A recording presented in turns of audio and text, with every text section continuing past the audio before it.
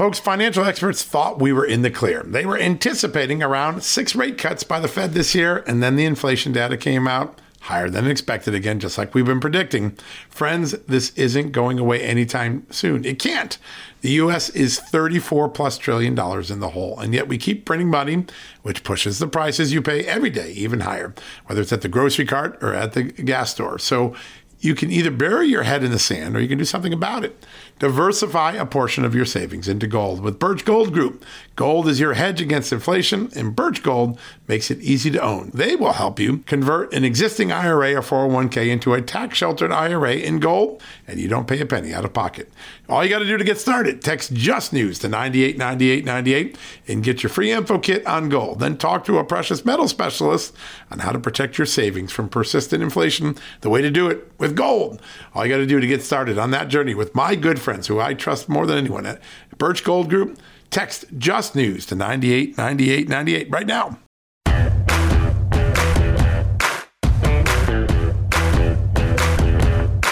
Hello, America, and happy Sunday. I can't wait to start our Sunday brunch edition of John Solomon Reports, a podcast from Just the News. Hey, before we get started today, I want to ask you a favor. I want to make a plea to you. Many people have come up to me at CPAC, when I'm on the street, when I'm waiting in the green room. Is there something we can do? We love Just the News. Is there something we can do to help? And I want to give you an idea. If you're serious about that, you want to help out. It's a small thing, but it can help us do a lot. Right now, we put out 40 to 50 stories a day at Just the News, plus several podcasts, Bauer and Rose, Victor Davis Hanson, John Solomon Reports, which you're listening to right now. We have a TV show. We have about 30 to 40 video snippets that we put out a day. Our staff is pushed to the max to give you what we hope is a comprehensive report of the news, as well as some enterprising reporters. Now, since Joe Biden took office, we have had a growing number of people approach us as whistleblowers from the FBI, the CDC, the NIH, from federal contractors, from the intelligence community. We now have more whistleblowers approaching Just the News and our reporters than we have reporters. We don't want to leave any stone unturned. We don't want to have any circumstance where potential wrongdoing or vulnerabilities are left untouched because we didn't have enough reporters. So we're kicking off a drive this next 2 weeks to try to raise enough money to hire 4 more reporters and editors to give you not only more content, but to process a lot more of these whistleblowers and these allegations of wrongdoing, which we think is our obligation as journalists. Listen, we're doing a lot. We're proud of it. I know you like it. That's why you listen and you read. But we can get to 4 more reporters if we can sell another 10,000 subscriptions to Just the News, the website. So we keep Just the News free for anyone who wants to read it for free, but it does have ads on it. Our subscription club, which is called the VIP Club, is designed to help us for a small amount of money per month. I think it's $4.99 a month or $44.99 a year. You subscribe, you join the club, you get the website ad-free. That's a big benefit, right? No ads. And more importantly, you get a once-a-month opportunity to join a town hall with me where I answer your questions for an hour to 90 minutes. It's one of my favorite things to do. I learn so much from you and the VIP Club members. If you want to join this, if you want to help us get to 4 more reporters that can come on board and make a difference and dig up more investigative materials and help us expose more of what's going on in the Beltway, in the state houses, and the government agencies that may not be in the American people's best interest, then go to justthenews.com/subscribe. Justthenews.com/subscribe. Join the VIP Club. It's $4.99 a month or $44.99 a year. You'll get ad-free experience. No more ads, no more autoplay videos, things that every site has to do now to make money. And you'll get the chance once a month to sit with me and have a conversation about the news. We're going to have our next VIP Club members the week after next, so you got time to get into that town hall, that private meeting. Just go to justthenews.com/subscribe. Tell your friends. Let's see how many people we can get to join the subscriber club. I'd like to hire 4 more reporters. Every dollar that comes in will go directly to paying additional reporter salaries. We're really excited about that. So go check it out. justthenews.com/subscribe. Get on there. If you're serious, you want to help us out, it's less than the price of a hamburger for a whole month subscription. You'll get all sorts of benefits, including the monthly opportunity to sit with like-minded people and me, and I'll answer your questions. We'll have a town hall every month. We do it. We've been doing it for 2 years. So go to justthenews.com/subscribe. Go check that out. It means a lot to me if you can help us out. I know everyone's on a tight budget, but if you got a few bucks to spare and you think it'll make a difference, we'll go get some more reporters so that we have more reporters than we have whistleblowers. Right now, it's the other way around. All right. We've got a fantastic show for you today. We've had some incredible interviews on the TV show. We've done some sidebar interviews. And today we're going to start off with some blockbusters. We're going to start off first with Congressman Greg Murphy, who is at the forefront of a lot of the most important legislative battles in Congress right now. He has a lot to say this week and some really eye-opening things, including the fact that Congress is determined to pass a law this year that will end dangerous research in the NIH, things like gain of function, which we now know to be potentially a cause of the COVID-19 pandemic that we just all suffered through the last 2 or 3 years. So we're going to start off with Congressman Greg Murphy. There's a lot there. You're going to enjoy it. And he's a very thoughtful man with a lot of influence on legislation in the Congress. Then we're going to go to one of the rising stars of the conservative movement, Lieutenant Governor Mark Robinson of North Carolina. He's going to be running for governor. He's going to try to flip the blue state house in North Carolina red because most of the rest of the state is red, but not the governor. Has a lot to say about parents' rights and what's on tap in the future for the conservative movement and the party. And then we're going to go to another bright star. She burst onto the scene last year when she unexpectedly captured a congressional seat in southern Texas that had been in Democratic hands for decades.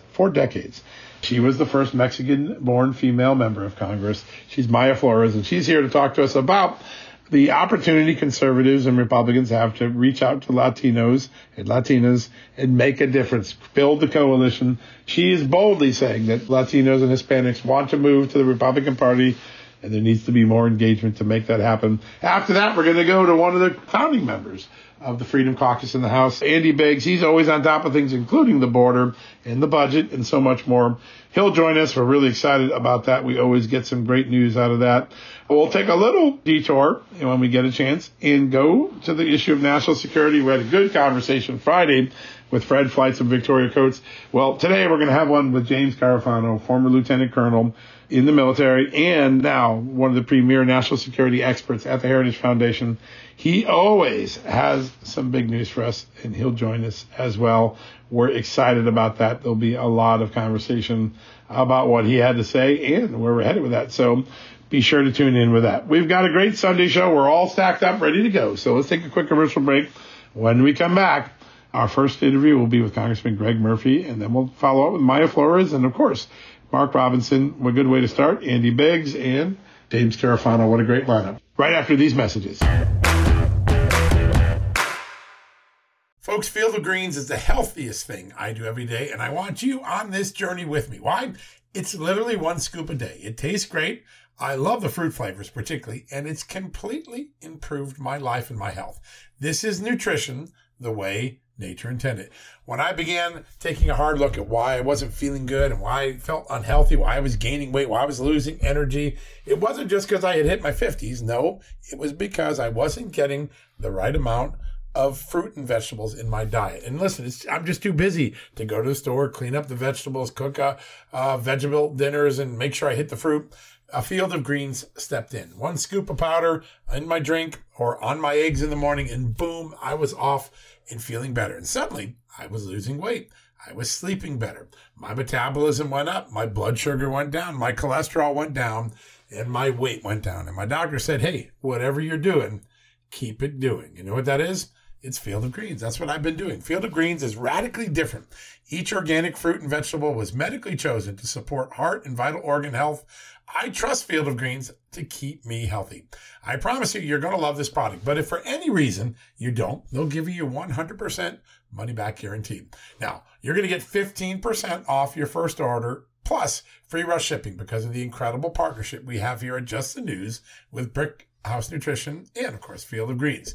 All you got to do to take advantage of this offer, visit fieldofgreens.com and use the promo code JustNews. That's promo code JustNews at fieldofgreens.com. Don't wait. Go to fieldofgreens.com today. Use the promo code JustNews for 15% off. As you write your life story, you're far from finished. Are you looking to close the book on your job? Maybe turn a page in your career? Be continued at the Georgetown University School of Continuing Studies. Our professional master's degrees and certificates are designed to meet you where you are and take you where you want to go. At Georgetown SCS, the learning never stops, and neither do you. Write your next chapter. Be continued at scs.georgetown.edu/podcast.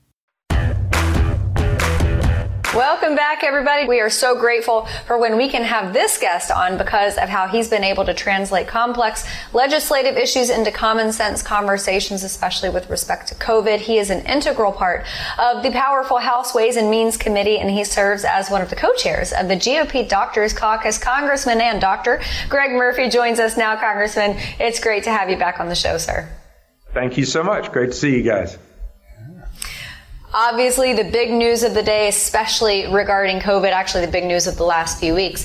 But last week, the Senate unanimously voted to require Director of National Intelligence Avril Haines to declassify information, the origins of COVID. Were you surprised that there were that many inquiring minds in the Senate? And do you think that that's going to be reflected in the House? A little bit. I will say that, Amanda. I was slightly surprised. And I think the Democrats are finally getting on board to the fact that what has been a flame burning for 2 years is now turned into a wildfire where we're actually being able to trace things back. I think there'll be the same temperature here in the House to get this done. And we need to know, the American people, and honestly the world for that matter, deserve to know exactly what happened as best as we can. I don't know that we ever will happen completely because the WHO gave China 10 months to clean that lab and to scrub everything. But, you know, there are so many things that we can trace this back to where we find out that this really came from the Wuhan lab in China. Yeah, so, and it looks like people early on really suspected that, including some of Dr. Fauci's colleagues, and then he very quickly worked to try to create a counter narrative to scare anyone off from it. Those who went in along with him got grants, those who didn't got ostracized. How concerning is it Dr. Fauci's role in trying to shift around the potential truth there? You know, John, when I first met Dr. Fauci, and it's been 3 years ago, this was before the pandemic, I actually congratulated him for the work that he did on HIV.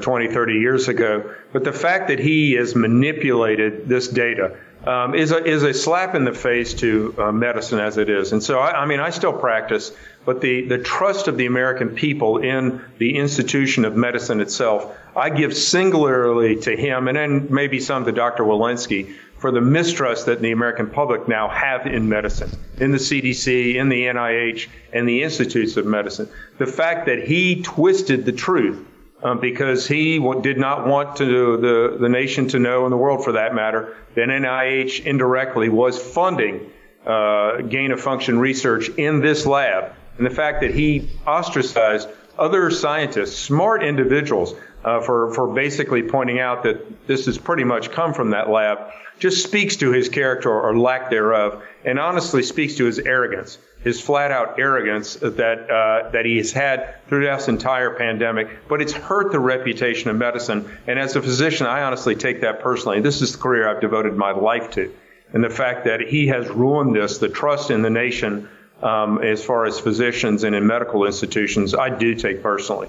Absolutely. And I don't think that there is anything in American history that has been more damaging to the scientific community, especially the medical community. As far as getting answers about this, I know that many Americans probably want to see Dr. Anthony Fauci behind bars, especially folks who have actually lost people, family members who died. But I think the transparency is the key to all of that. Is this the first step in maybe restoring some faith in the medical community? Amanda, I hope so. I sure do. Because if you look back and in publicly sourced documents, we've gone back and put the puzzle together. There's something called a BSL-4 lab, which is the most highly technical lab, the most highest security, where you work with the highest and most virulent pathogens, the most infectious pathogens, and this is this particular virus. Back in the Wuhan lab, the French originally started to build that lab for them. These walls have 3 feet thick.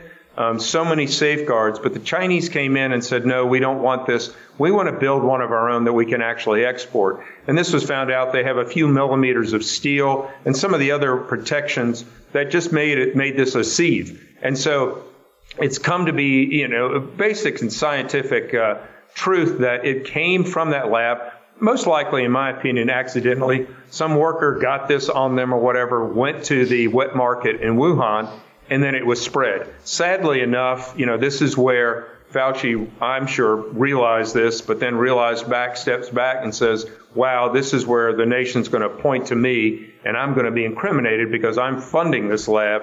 And so now we're going to divert this other theory to say, no, it's a natural theory. It came out of the wild. And, if you really had a brain during this, as I've said before, what looks like a duck, smells like a duck is a duck.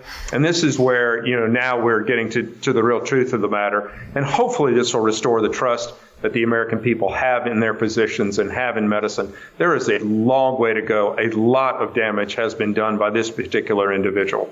Yeah, there's no doubt about it. And so I want to ask about, even before this COVID lab leak theory, there had been prior leaks in the Chinese program particularly, but in also other programs that NIH has funded. Is there an effort underway beyond getting us transparency, which is going to be so greatly welcomed by the American people, to start to put some additional congressional strictures on research that can be dangerous? I believe so, John. Here is the difficulty that we're working with, the whole gain of function purpose. Right. I'm just telling you what it is, whether I agree with it or not. The whole gain of function purpose was to try to stay ahead of naturally occurring contagions, which could cause some of this. SARS, MERS that came out and killed a lot of people in the first part of the decade.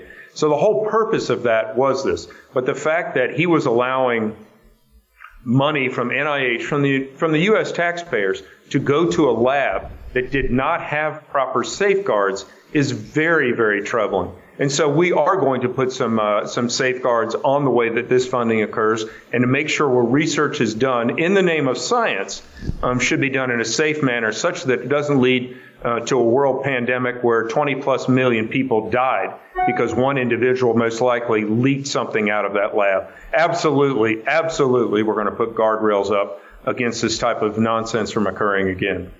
So important. Congressman, North Carolina is known for having a lot of research and development firms, especially with respect to science and medicine. I think Raleigh is considered a hub in our country with a lot of research being done there. But there's another thing that is happening in North Carolina that you guys are becoming known for, unfortunately, and that's the opioid epidemic. Last year, 109,000 Americans died as a result of the opioid crisis. It's pouring across our southern border at record rates. 107,000. Yep. I know that this is probably going to end up being a huge issue for North Carolinians going into next year's general election. Is this something you think is on the forefront of everyone's mind in your state? Absolutely. And Amanda, if you go back and you look at the whole history of the opioid epidemic, it started in the 90s, early 90s, when medicine physicians, we were pushed that we were not treating pain well enough. And it started out really with the influx of OxyContin, because the Purdue Pharma came in and basically lied to physicians. This is going to treat pain and not be addictive. Well, we soon found out that was not the case. And so, 5, 6, 7, 8 years ago, early part of the decade, American medicine started to say, okay, look, we need to stop these overprescribing of what we've done. And so about 4 or 5 years ago, we saw the first decrease in the number of opioid deaths in a very, very long time. Sadly enough, what we stopped in overprescribing of legal medicines has now been taken over by illicit fentanyl, the vast majority of which is made, and guess what, in China. And so now essentially we are at war with China because they're producing so much of this illicit fentanyl that, by the way, comes across the border in Mexico through our very, very porous border, to the tune of, the Biden administration and Democrats love to say, we're catching record amounts. Well, that's the case. But when you're tripling the record and the price of fentanyl, this is the key statistic that we know that so much is getting into this country. The price of fentanyl now on the streets of the country is half of what it was 3 years ago. Wow. So now we're going to see, yes, you saw 107,000 deaths year prior. And my bet is we're going to be close to 120,000 this year, or actually last year. And so it's a worldwide epidemic. I mean, it's a national, epidemic. And the Biden administration has been absolutely silent on this, because I think one of the primary reasons is our southern border.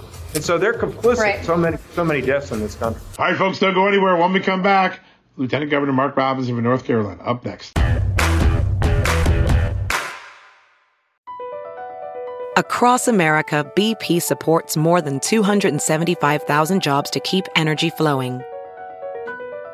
Jobs like building grid-scale solar energy in Ohio and producing gas with fewer operational emissions in Texas. It's and, not or. See what doing both means for energy nationwide at bp.com/investing in America.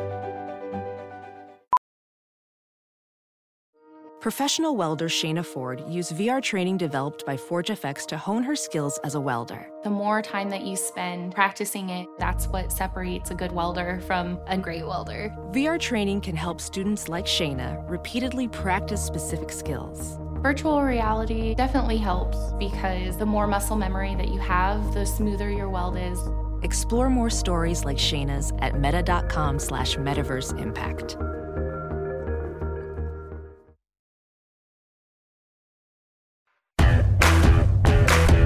All right, folks, welcome back from the commercial break. Our exclusive interview with North Carolina Lieutenant Governor Mark Robinson, one of the rising stars of the conservative movement right now. North Carolina Lieutenant Governor Mark Robinson, it's great to see you in person.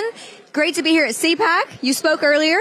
Absolutely. Thank you for having me here. It's a pleasure. We love having you. And I want to dive right in, because we were just having a conversation about abortion, and on the other side, of course, pro-life in North Carolina. You guys are at 20 weeks right now. Yes. What do you see for the future of this? Well, they're having a healthy debate about what's going to take place. We're going to try to make some steps to push that 20 weeks back. But personally, I would love to see a heartbeat bill laid on the table. I think that saves the maximum amount of lives. But along with that heartbeat bill, I would like to see some legislation passed. It's going to shore up our adoption process, going to fix some of the issues we have around child care and health care. All those issues that drive people to the abortion clinic. If we want to be pro-life, we're really going to have to start showing some love to those children, those mothers, those fathers after that child is born, to make sure that they have what they need to succeed after that child is born. So I would love to see a heartbeat bill put out there, but I'd also love to see some legislation passed that will shore up some of those things that lead to abortion to begin with. Yeah, changing the culture is such an important part of that fight. Lieutenant Governor, you've had many great moments on video. I know you had a couple in there just a few minutes ago. But a few days ago, we heard this amazing story. Somebody came up to you and said, "Sir, why do you do what you do?" Your answer was epic. Could you remind everyone what you said when that man asked that? Well, the individual asked me why. He said, "Why do you want to be the governor?" I just kind of thought to myself, I said, it's not about want. It's not about want. It's about a sense of duty. It's about a sense of purpose, about knowing that your nation, your state needs folks to step up and step into those roles, right. To be the servant leader. And that's what we have to do. Often, just like our soldiers, our police, our border patrol agents do, our teachers do. Those folks aren't doing that necessarily out of a desire to be rich and famous. They're doing it out of a desire to serve their fellow man. And I believe that's what elected officials need to get back to as well. Amen to that. Sir, the first time I saw a clip of you on the internet, at the end of it, I thought to myself, that man means business. And when it comes to law and order, I know that you mean business. I saw a Pew Research poll that came out, I think maybe yesterday, that found that minority Democrats are twice as likely to rank crime at the top of their list of issues than their white counterparts. Right. Now, it's often that you hear white liberals out there saying crime is not an issue. You're just imagining things. It's a gaslighting convention. Mm-hmm. It's not that way in the minority community. It's not. And if you notice, these bad policies when it comes to public safety, who does it hurt worse? These bad policies on our border, who does it hurt worse than first? It hurts those folks that are in those struggling neighborhoods, those minorities, because oftentimes those criminals will go into those neighborhoods and ply their wares first. So it hurts first and worst in the very neighborhoods that these folks say that they're all about protecting. Yeah. And the proof is in the pudding. They're not protecting anybody. And we need to get back in the camp of law and order and make sure that public safety is for everyone, not just those that can afford to have walls around their homes. Right. Such an important point. Sir, the North Carolina is a red state normally, but the governor's been blue for a while. Yes. You're in the ring for 2024. What's it going to take to flip all of North Carolina red? Well, since 2010, conservatives in our state have shown what they can do. Yeah. Again, proof is in the pudding. We, before 2010, we were $3.4 billion in debt to the federal government. Our economy was stagnant. Conservatives took over. Now we're no longer in debt to the federal government, not one dime. We have billions of dollars in surplus every year. We're the number one business destination in the nation. If we continue on that track, folks are going to finally wake up and realize conservatism has the answer. The folks that are running this state right now, our legislature, they have the answers to make sure that North Carolina can remain great and be even greater in the future. So we've got to send that message out, and I believe that North Carolina is going to wrap itself up in red pretty soon here. There are going to be a lot of people happy with you as the governor, I'm pretty sure. Well, we'll see about that. Yes, sir. Do you think that in that instance, North Carolina represents a microcosm? Because we've seen some rifts in the National Party, in the Republican Party. Is that something that the National Party should use as a prototype for unifying the party? Absolutely. If there's one thing that we need in our party is party unity. Oftentimes, one of the things that hurts us the worst is infighting. Yeah. And again, I think some of that sadly goes back to what we just talked about. Right. People wanting to be a congressman or senator instead of understanding this is not about what you want. This is about doing things that are going to save your nation. And I always tell folks, we've got to look at the substantive problems that we are facing. Our open border, the crisis with law enforcement, the crisis in education, the perilous times that we find ourselves standing on with our safety, our security, our economy. We've got to let that be the beacon call for us to come in and serve, to make sure that we continue to preserve this constitutional republic. Yeah, that's what people are looking for. They want servants, not rock stars and actors and other. That's right. Sir, there's a lot of talk about what Republicans need to do nationally to show the country that putting the trust in their hands will actually make this country better. What advice would you give the folks here today, the folks on stage that might want to be president? What's the key things to capturing 2024 nationwide? Well, just the stark differences between conservative policies and principles and leftist policies and principles. Notice what I said. I didn't say liberal policies and principles. I said leftist policies and principles. It's leftist policies that are driving some of our cities into ruin. It's leftist policies that have our border open. When we had conservative policies running this nation, our border was secure, we were energy independent, and our economy was firing on all cylinders. If we want safety, security, great education, if we want all those great things, we need to adhere to some solid principles. And I would submit to you that those solid principles rest with conservatives. Absolutely. I love that. Something interesting, I would say, happened in the last 3 or 4 days. I think a lot of people associate crime-ridden cities with Democrats. So often, Democrat leadership for decades and decades, super Democrat majorities in places like this. But this D.C. crime bill, which is, I think it would be unbelievably damaging to D.C. The softening on crime, I think that just touches the surface. Joe Biden broke with Democrats on it. Were you surprised? I'm not. Because Joe Biden is realizing that the people of the United States of America are not buying this anymore. Yeah. They're not buying it. I'm just going to use the word. They're not buying this garbage anymore. No, they're not. They are seeing people literally losing their lives because our border is open. Losing their lives because we have bail reform that is allowing the courthouse door to be a revolving door of criminal activity. Right. And they're not putting up with it anymore. He's waking up and realizing that his party's defund the police moniker is not only a losing proposition for his party, it's a losing proposition for life on the streets. Yeah. So, of course, he's going to abandon it and try to do the right thing. But it's too little, too late. Yeah, that's for sure. So we got just a minute left. We got to throw it back to Ed and Karen. But I want to ask this. You're a champion of the First Amendment. You're a champion of the Second Amendment. You've championed parents' rights in the most powerful of ways.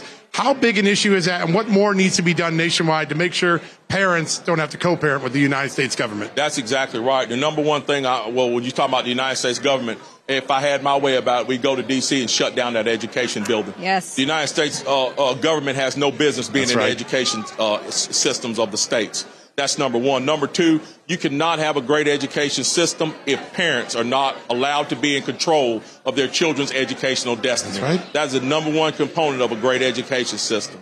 The call has already gone out. We've seen parents all across the nation rise up and say, hey, we want better, and if you can't deliver deliver better, we're going to find better. As legislators, we need to make sure that the vehicles exist for folks to decide how their children are educated. All right, folks, don't touch that phone. Don't touch those iPods. Right after the commercial break, Maya Flores here to talk about the opportunity that conservatives have with Hispanics in the next election.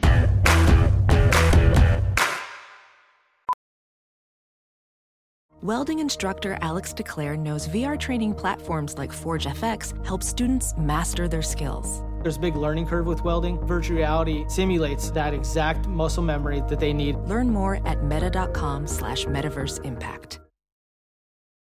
Have you heard you can listen to your favorite news podcasts ad-free? Good news. With Amazon Music, you have access to the largest catalog of ad-free top podcasts included with your Prime membership. To start listening, download the Amazon Music app for free or go to amazon.com/ad-free news podcasts. That's amazon.com/ad-free news podcasts to catch up on the latest episodes without the ads. We've had a lot of conversation all week long on the southern border, from the tragic episode involving that South Carolina family abducted by the cartels to some stunning losses in the courts for Joe Biden. And, of course, a lot of conversation about the White House saying we're never going to consider naming the drug cartels as foreign terrorist organizations. Well, our first guest tonight, she not only made history, she turned the border into a winning issue in the state of Texas, in Republican. Her candor, her clarity about what America needed to do to stop the insanity drove her to victory in a congressional district that had been Democrat, well, for a very long time. Joining us right now, the former Congresswoman from the great state of Texas, Mayra Flores. Mayra, great to have you on the show. Thank you so much for having me. When I think of that extraordinary campaign, it was just a little over a year ago, you brought the border home. You showed people why it wasn't just a Texas issue. Every state in America became a border state. Now everybody's talking the way you were talking a year ago, and yet this administration doesn't seem to have changed any of its policies. It's doing sleight of hand things. How frustrating is it to hear the president still suggest everything's fine and hunky-dory at the border?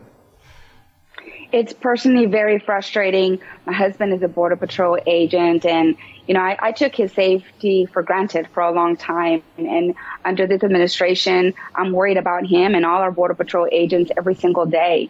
And our Border Patrol agents, they're our family, but they're exhausted. They're tired. They're not able to track down the thousands and thousands of people coming in our country illegally, because the Biden administration's policies encourage people to come here to this country illegally, knowing that it's empowering the Mexican cartel. Yeah, so important. I want to ask you about something that is very near and dear to my heart. I love talk radio, although for 40 years, I think people have been telling us that talk radio is a thing of the past, but conservatives continue to revive it year after year after year. It is still a staple in our news consumption. I know that you are participating in that battleground as far as talk radio for Latino voters. Talk to us about that. I'm so proud to be a part of Americano Media. We focus on the Spanish-speaking community to educate the Hispanic community on the political platforms. What does the Republican Party stand for? What does the Democrat Party stand for? Giving them the information that they needed to make an educated vote. And we put out the truth, which is all we want, right, from the media. We just want honesty. We don't want to be taking advantage. And unfortunately, the Hispanic community has been taking advantage for far too long from the Democrat Party. Yeah, that is a trend line I think is going to play out even more pronounced in the 2024 election. Republicans are making inroads. They're starting to have a real conversation with the Latino community. What advice would you give your former colleagues in the House, the future presidential candidates, for the Republican Party to close more voters, to invite more Hispanic voters into their coalition? Don't be afraid to talk about faith, especially our faith in God.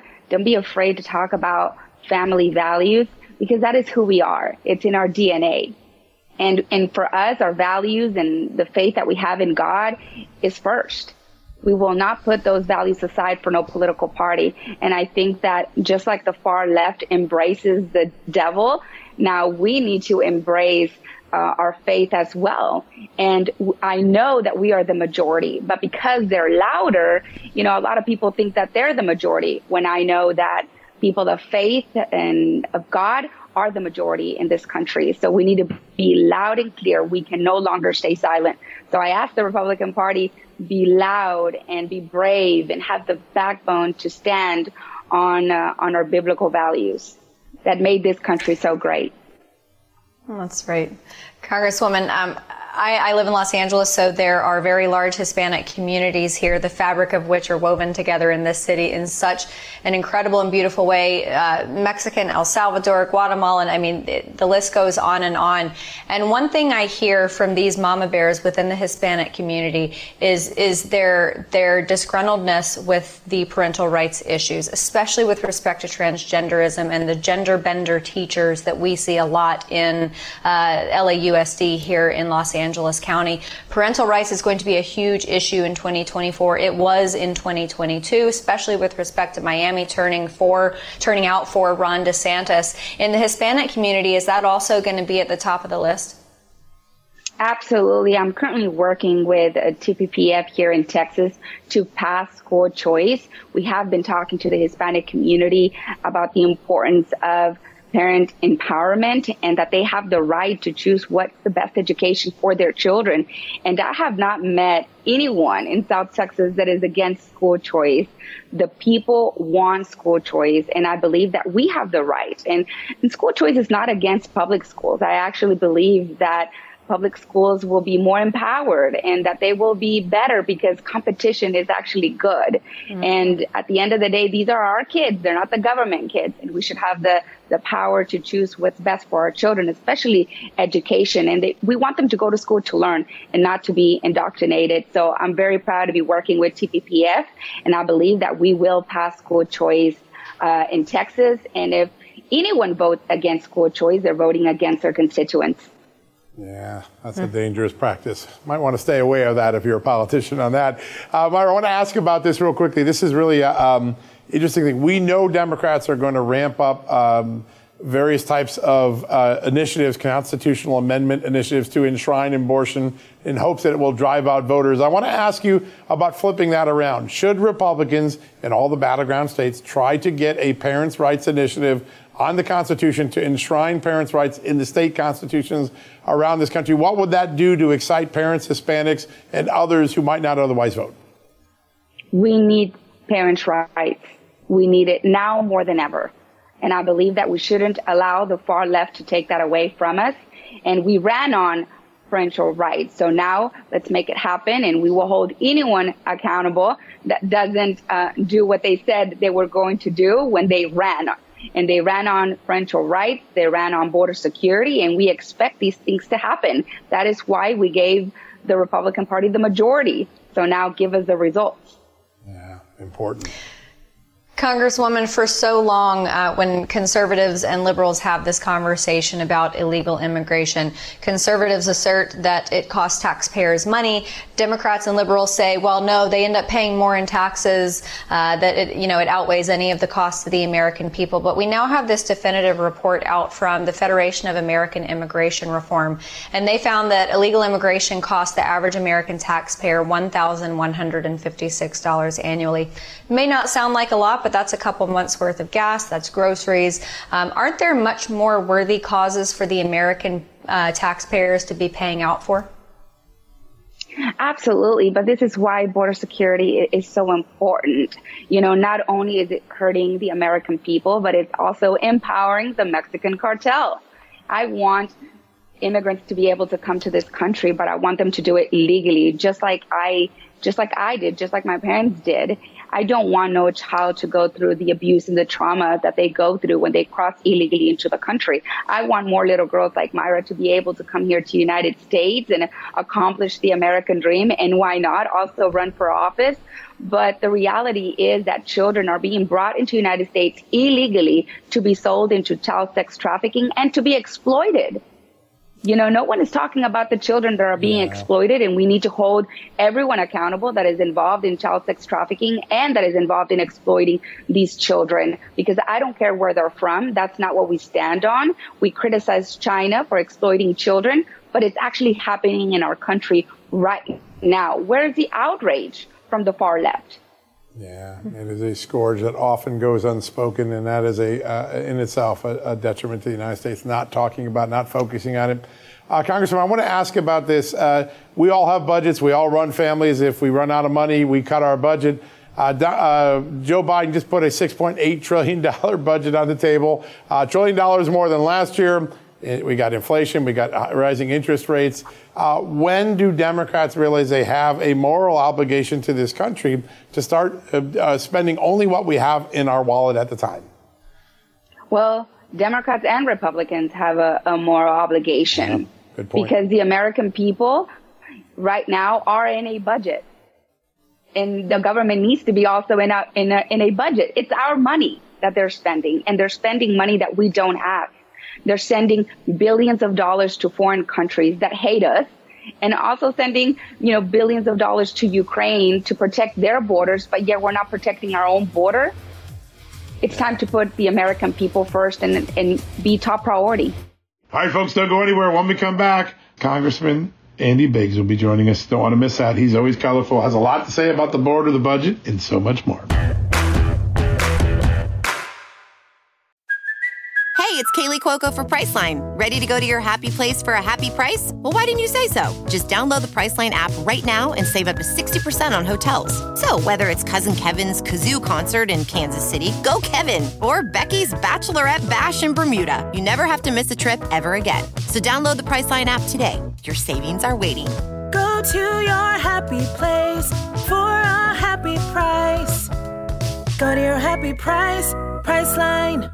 CarMax is putting peace of mind back in car shopping by putting you in the driver's seat to find a ride that's right for you. Because at CarMax, we believe you shouldn't just settle for a car. You should love your car. That's why every car we sell is CarMax certified quality, so you can be sure with upfront pricing that's the same for every customer. So don't settle. Find love at first drive and start shopping now at CarMax.com. CarMax, the way car buying should be. He was one of the earliest to sound the alarm about the IRS, at least related to those 87,000 agents. Today, he's on the front line of many of the Oversight Committee hearings, including the effort to start to figure out what are we going to do with all that debt and the debt ceiling. Joining us right now from the great state of Arizona, Congressman Andy Biggs. Congressman, great to have you back on the show. Thanks, John. Thanks, Amanda. Good to be with you. I want to start, I know we love to talk about the border, we love to talk about weaponization. I want to start with the state of our economy. We're facing that debt ceiling decision soon. Growing number of economists saying the debt itself, the massive debt that Joe Biden is still piling on, is actually a threat to our future economy in the near term, not the long term, near term. I know you have a lot of thoughts about that. Where is this headed? Well, I actually did introduce legislation to just acknowledge that it's a national security threat to have such a huge debt. And what I think most people need to understand is we have record tax revenue. But with this tax revenue, we still fall short about $100 to $120 billion a month in revenues. In other words, we spend $120 billion more every month than we bring in. And that means that you're looking at about $1.2 to $1.4 trillion in growth in your national debt every year. And so this administration is saying they want to borrow somewhere north of $3.5 trillion for the next 2 years instead of trying to rein in our spending. The problem with that is there's a lot of problems, but not the least of which is that you crowd out what government should be doing to pay for your interest. So the interest is poised to become our first or second highest budget item. It's a few years off yet, but if we keep going this way, that's where it's going to go. The second thing is you prevent good money. I mean, bad money chases bad money, and this is bad money. Good money actually creates jobs and productivity, and you're basically just flushing and setting aside this money, and that's part of our problem. And this administration doesn't want to deal with make the hard decisions on saying, how about maybe we're going to have to reduce some spending on the non-defense, non-discretionary, maybe even have to look at defense and say, we know that there's a massive amount of waste and duplication. Maybe we could save $50 to $100 billion a year in DOD. And And these are hard conversations, but they're conversations that you have to have if you're going to preserve this nation. Yeah, got to get serious. That's right. Yeah, and I think there's a fair amount of concern. You bring up the issue of national security. If someone had a credit card and they were consistently month after month spending more than they were paying off, their reputation as someone who acquires credit would be completely trashed, and if they applied for another credit card, they would get denied. How does this affect us as a country on a global scale? Because I know with respect to national security, reputationally, we are taking hit after hit, year after year, every time that debt and deficit creeps up. Yeah, so that's a great point. And one of the problems is that you have to borrow money. We have to borrow money, and when people don't trust us anymore, they're not going to lend money. And so that's a huge problem. But the other problem is for us is our dollar is devaluing, and as that devalues, it forces inflation to go up, and so everything's going to cost more. And we're fortunate right now because as bad as our dollar is in value, most other currencies are worse. And so we're still able to generate a decent economy. But that doesn't always last. And Anthony Blinken just announced yesterday that they're going to have to raise the interest rate, the prime rate, more than he anticipated. And that's to try to deal with the inflationary pressure. But the real inflationary pressure is, as some of John's economist friends are telling him, is the fact that the federal debt continues to grow at a ridiculous rate. Yeah, it's amazing. It really is amazing. 80% of our debt has been accrued just in the last 2 decades in a nation of 246 years. That is just unforgivable. Congressman, I want to talk a little bit about restoring the powers of Congress. Over the last few years, the administration has run roughshod. You can go back to 15. We've been in Syria since 15 without a declaration of war powers from Congress. I know you're working on that with Matt Gaetz, and there's a vote coming up. In addition, you have the administration negotiating with WHO, maybe subjecting the United States to WHO and its authority, the World Health Organization, and future things. It seems like some members of Congress in both parties are waking up saying, hey, wait a second, time for Congress to reassert its authority under the Constitution. Tell us why that's important and what's likely to happen on those 2 votes. Well, so I actually introduced legislation to remove us from WHO, the World Health Organization, and the reality is we're constantly fighting to keep our strength. The Congress is supposed to be the most powerful branch. Why? Because we're closest to the people. Well, as we allow bureaucracy and the executive branch to take over, they continue to go willy-nilly, and they get bigger and bigger. And that's part of the reason our debt's so high. But think about Syria. In our debate today, the people who want to stay in Syria were relying on the 2001 AUMF. The authorization to use military force. And as you both know, that 2001, I'm going to say just AUMF, that was designed to allow us to go after al-Qaeda and the terrorists that caused the attack on the towers and the Pentagon and in Pennsylvania. So that's what we were supposed to be doing with that. And somehow that morphed into attacking Syria. And at the time in 2011, Obama saying we need to basically ask Assad to step down as the president of Syria. In other words, regime change. That is not what we're supposed to be doing. And so these individuals are trying to rely on that, even though every one of them acknowledged we don't have authority. The AUMF, the authorization to use military force, is vague. It's outdated. It's broad. But whatever it is, I can tell you this, it does not give us authority to be going and intervening all over the world. That constitutionally requires a vote of Congress, and we're not seeing that happen. And so we become a nation without law, and that's part of our problem, whether it's the border or high crime in the cities, is we're no longer a nation of law and blind justice. Yeah, so important. Congressman, I know you got to run to a vote. We're going to let you go, but thank you for joining us. A lot of important decisions on Congress's plate the next few days. We're going to be covering them really closely. Thanks, you guys. Thanks. Good to be with you. All right, folks, we're going to have a good conversation about national security. Good follow-up from what Andy Biggs just told us. James Carafano, retired lieutenant colonel in the military, currently one of the premier national security experts at Heritage. Up next. Ready to elevate your home? Picture this: central heating, a cozy fireplace, or your dream walk-in closet. Build a backyard oasis, go green with solar panels, or start a business. It's all possible with Figure's home equity line of credit. Unlock up to $400,000. Apply online in 5 minutes. Funding in as little as 5 days. Head to Figure.com and transform your home. Figure Lending LLC, DBA Figure, Equal Opportunity Lender, NMLS 1717824. Terms and conditions apply. Visit Figure.com for more information. For licensing information, go to www.nmlsconsumeraccess.org. A new year is a new chance to focus on you. You're probably already picturing yourself struggling at the gym, but not all self-help has to mean suffering. Squeeze.com is making it easier than ever to elevate your wellness by delivering a juice cleanse right to your doorstep. It's the easiest juice cleanse you'll ever do that may aid in weight loss, eliminating bloating, clearing your skin, boosting your energy levels, improving sleep, and breaking bad eating habits. Meet all your health goals from the comfort of your home. Get free same-day local delivery or fast free delivery nationwide with code WONDERY today at squeezed.com.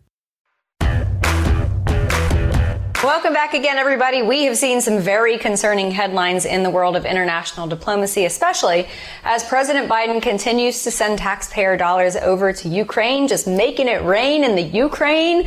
And while the North Korean dictator's family is warning of being ready to act against our country and South Korea, it shouldn't come as a surprise, as the most recent annual threat assessment released by DNI shows that China, Russia, Iran, and North Korea as present and complex threats to our homeland. Here to make sense of what really could take place and what may be far-fetched as for now is retired Lieutenant Colonel James Carafano of the Heritage Foundation. Colonel, I'll be honest, it feels like, especially with respect to these four countries, Iran, Russia, China, and North Korea, it feels like we're just playing whack-a-mole. Each one of them has different threats that they impose upon our country. Do we need to triage? Who is the biggest threat? Well, this is like going to the doctor and the doctor says, hey, you've got cancer, a bad heart, and a brain aneurysm. Which one do you want me to cure? It's like, well, they can all kill me, doc. So nobody's going to dispute that China is the defining threat to the United States in the 21st century. They are basically the Soviet Union with money, and a lot of people don't talk about this, but China is building out its nuclear deterrent. So it will be a nuclear threat on par with the capabilities of the United States and Russia in actually the very near future. So there's no question. But it gets to the point, though, that all these threats matter because they all can do the same thing, is they can threaten the stability of the parts of the world that are really the buffer and the way the United States connects with the rest of the world. So a stable Western Europe, a stable Middle East, a stable Indo-Pacific. These are the things that stand between us and World War III. And we focus on Russia and China and Iran, North Korea for the simple reason because they're the people that threaten the stability of these regions the most. Yeah, very clear. And the China-U.S. relations has always been a little bit complicated. Oftentimes the Chinese say nice things and then they keep on their 200-year plan to erode our authority and our supremacy as the world's #1 superpower. But in the last couple of days, some of the harshest words I've seen lobbed by Chinese officials in a long time. What do you think was behind those sentiments? And is it a sign that things are going to get a lot colder between Beijing and Washington in their future? Well, I mean, there's a couple of things going on here. One is we ought to be really clear. If anybody who has not been tracking the relationship between the United States and China the last 10 years and looking at the Chinese rhetoric and going back into their doctrine and plans, China is America's enemy. Let's just be clear on that. This is not about managed competition. This isn't about trying to figure out how to get along. This is a country who sees that their rise and security and power can only come at the expense of diminishing the United States. They're our enemy. That's just a fact, and we need to learn to live with that. Having said that, we have seen a China in the last couple of years that in terms of their public statements is very flexible and adaptive because it's all about what's for China. So some days, like Tony Soprano, some days they're your friend, they're your buddy, and the next day, they hit you over the head. So they constantly are shifting their rhetoric to see what they can use to advantage. And they tend to run to the open field. A lot of the very harsh rhetoric right now is not actually aimed at the United States. It's actually aimed at what's called the global South, because they're appealing to those countries and saying, well, you want to be with us and against the Americans. But the third thing, which is really, I think, important, and it's not a political comment, because you know me, I'm not a political guy. I don't even belong to a political party. They see weakness in Joe Biden. And even in Ukraine, you have to remember, we're only fighting in Ukraine because the Ukrainians didn't collapse and the Europeans stood up, and Biden ran away in Afghanistan. And he was almost shamed into supporting Ukraine, which I do believe is in our interest. But the Chinese see weakness in Biden. And every day they wake up and they're trying to figure out, how can I take advantage of that? Can I entice them one day to make them think we're not a threat? Can I threaten them the other day and scare them off? And so it's this confluence of things that's going on right now. So I really look at the latest Chinese wolf warrior diplomacy not as a sign of things are spinning out of control, but as a sign of the Chinese are always looking at, how can I put one over on Joe Biden?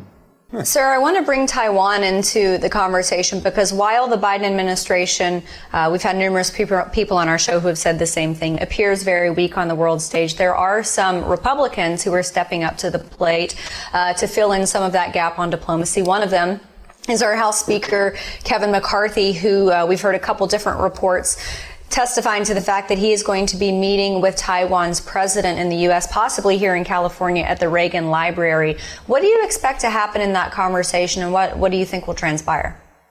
Well, I think the stronger we demonstrate our willingness to engage and help support the defense of Taiwan, actually the more that raises the bar for the Chinese. But I will say in the end, these diplomatic gestures are, I don't know why we ever stopped doing this. Like, we let the Chinese shame us into not talking to who we want to is ridiculous.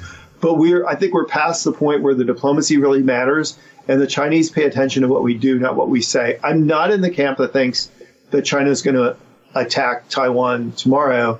When you do look at all the war games on this, it's very clear that China can cross that sea, they can land even, and they can fight, but then they're kind of stuck there. And if the world comes against them like the Russians in Ukraine, they can't conquer Taiwan. But that's today. If we continue on the military trajectory we're over, with China building up and us building down, then 10 years from now that may not be true. And China might never have to invade, because they might actually get to the point where the Taiwanese say, we can't defend ourselves and we have to just go the way of Hong Kong. So I'm all for stronger diplomacy, and I do think that not just the United States, but every country in the free world, that the more they engage with Taiwan, the more they make it difficult for the Chinese. But I got to be honest, on this particular issue, what's really going to make a difference is if the United States has the military capacity to deter China, and there's two parts to that. One is the Taiwanese have to be able to demonstrate the willingness and the capability to defend themselves, just like the Ukrainians who fought. But then the Chinese have to be clear that if the Chinese defend themselves and the Americans come to their aid, we can't win. And that's the way to defer future war. And the number one issue on that is the size of our Navy, and particularly in the Pacific. Right. Having a Navy that can match the Chinese so they know they can't win. All right, folks, that wraps up the Sunday Brunch edition of John Solomon Reports, a podcast from Just the News. A big thank you to all of our guests, including Congressman Greg Murphy and Andy Biggs, former Congresswoman Maya Flores, Lieutenant Governor Mark Robinson, and, of course, James Carafano. He's always got a lot of great things on his plate. We'll also have a great show tomorrow. Be sure to tune in. Among the people joining us, Dr. Harvey Risch from Yale University. We'll have a lot more to talk about COVID, the origins, and the state of public health. So check that out. And one more time, if you want to help solve the problem that we have more whistleblowers than we have reporters at Just the News right now, help us hire a few more reporters. Go to justthenews.com/subscribe. Join the VIP club, $4.99 a month, $44.99 a year. We want to try to hire 4 more reporters in the next few weeks so we can dig up more of the wrongdoing and malfeasance in government around this country and politics. And to do that, the money from the subscription club will go there. You'll not only get an ad-free experience if you join the club on justthenews.com, you'll also get a once-a-month opportunity to sit with me at a private town hall and ask questions for an hour. That's a great deal, so go check that out. All right, folks, we're going to call it a day. Happy Sunday. Enjoy the rest of the basketball. It's the beginning of March Madness season. We'll be back tomorrow with another edition of John Solomon Reports, a podcast from Just the News.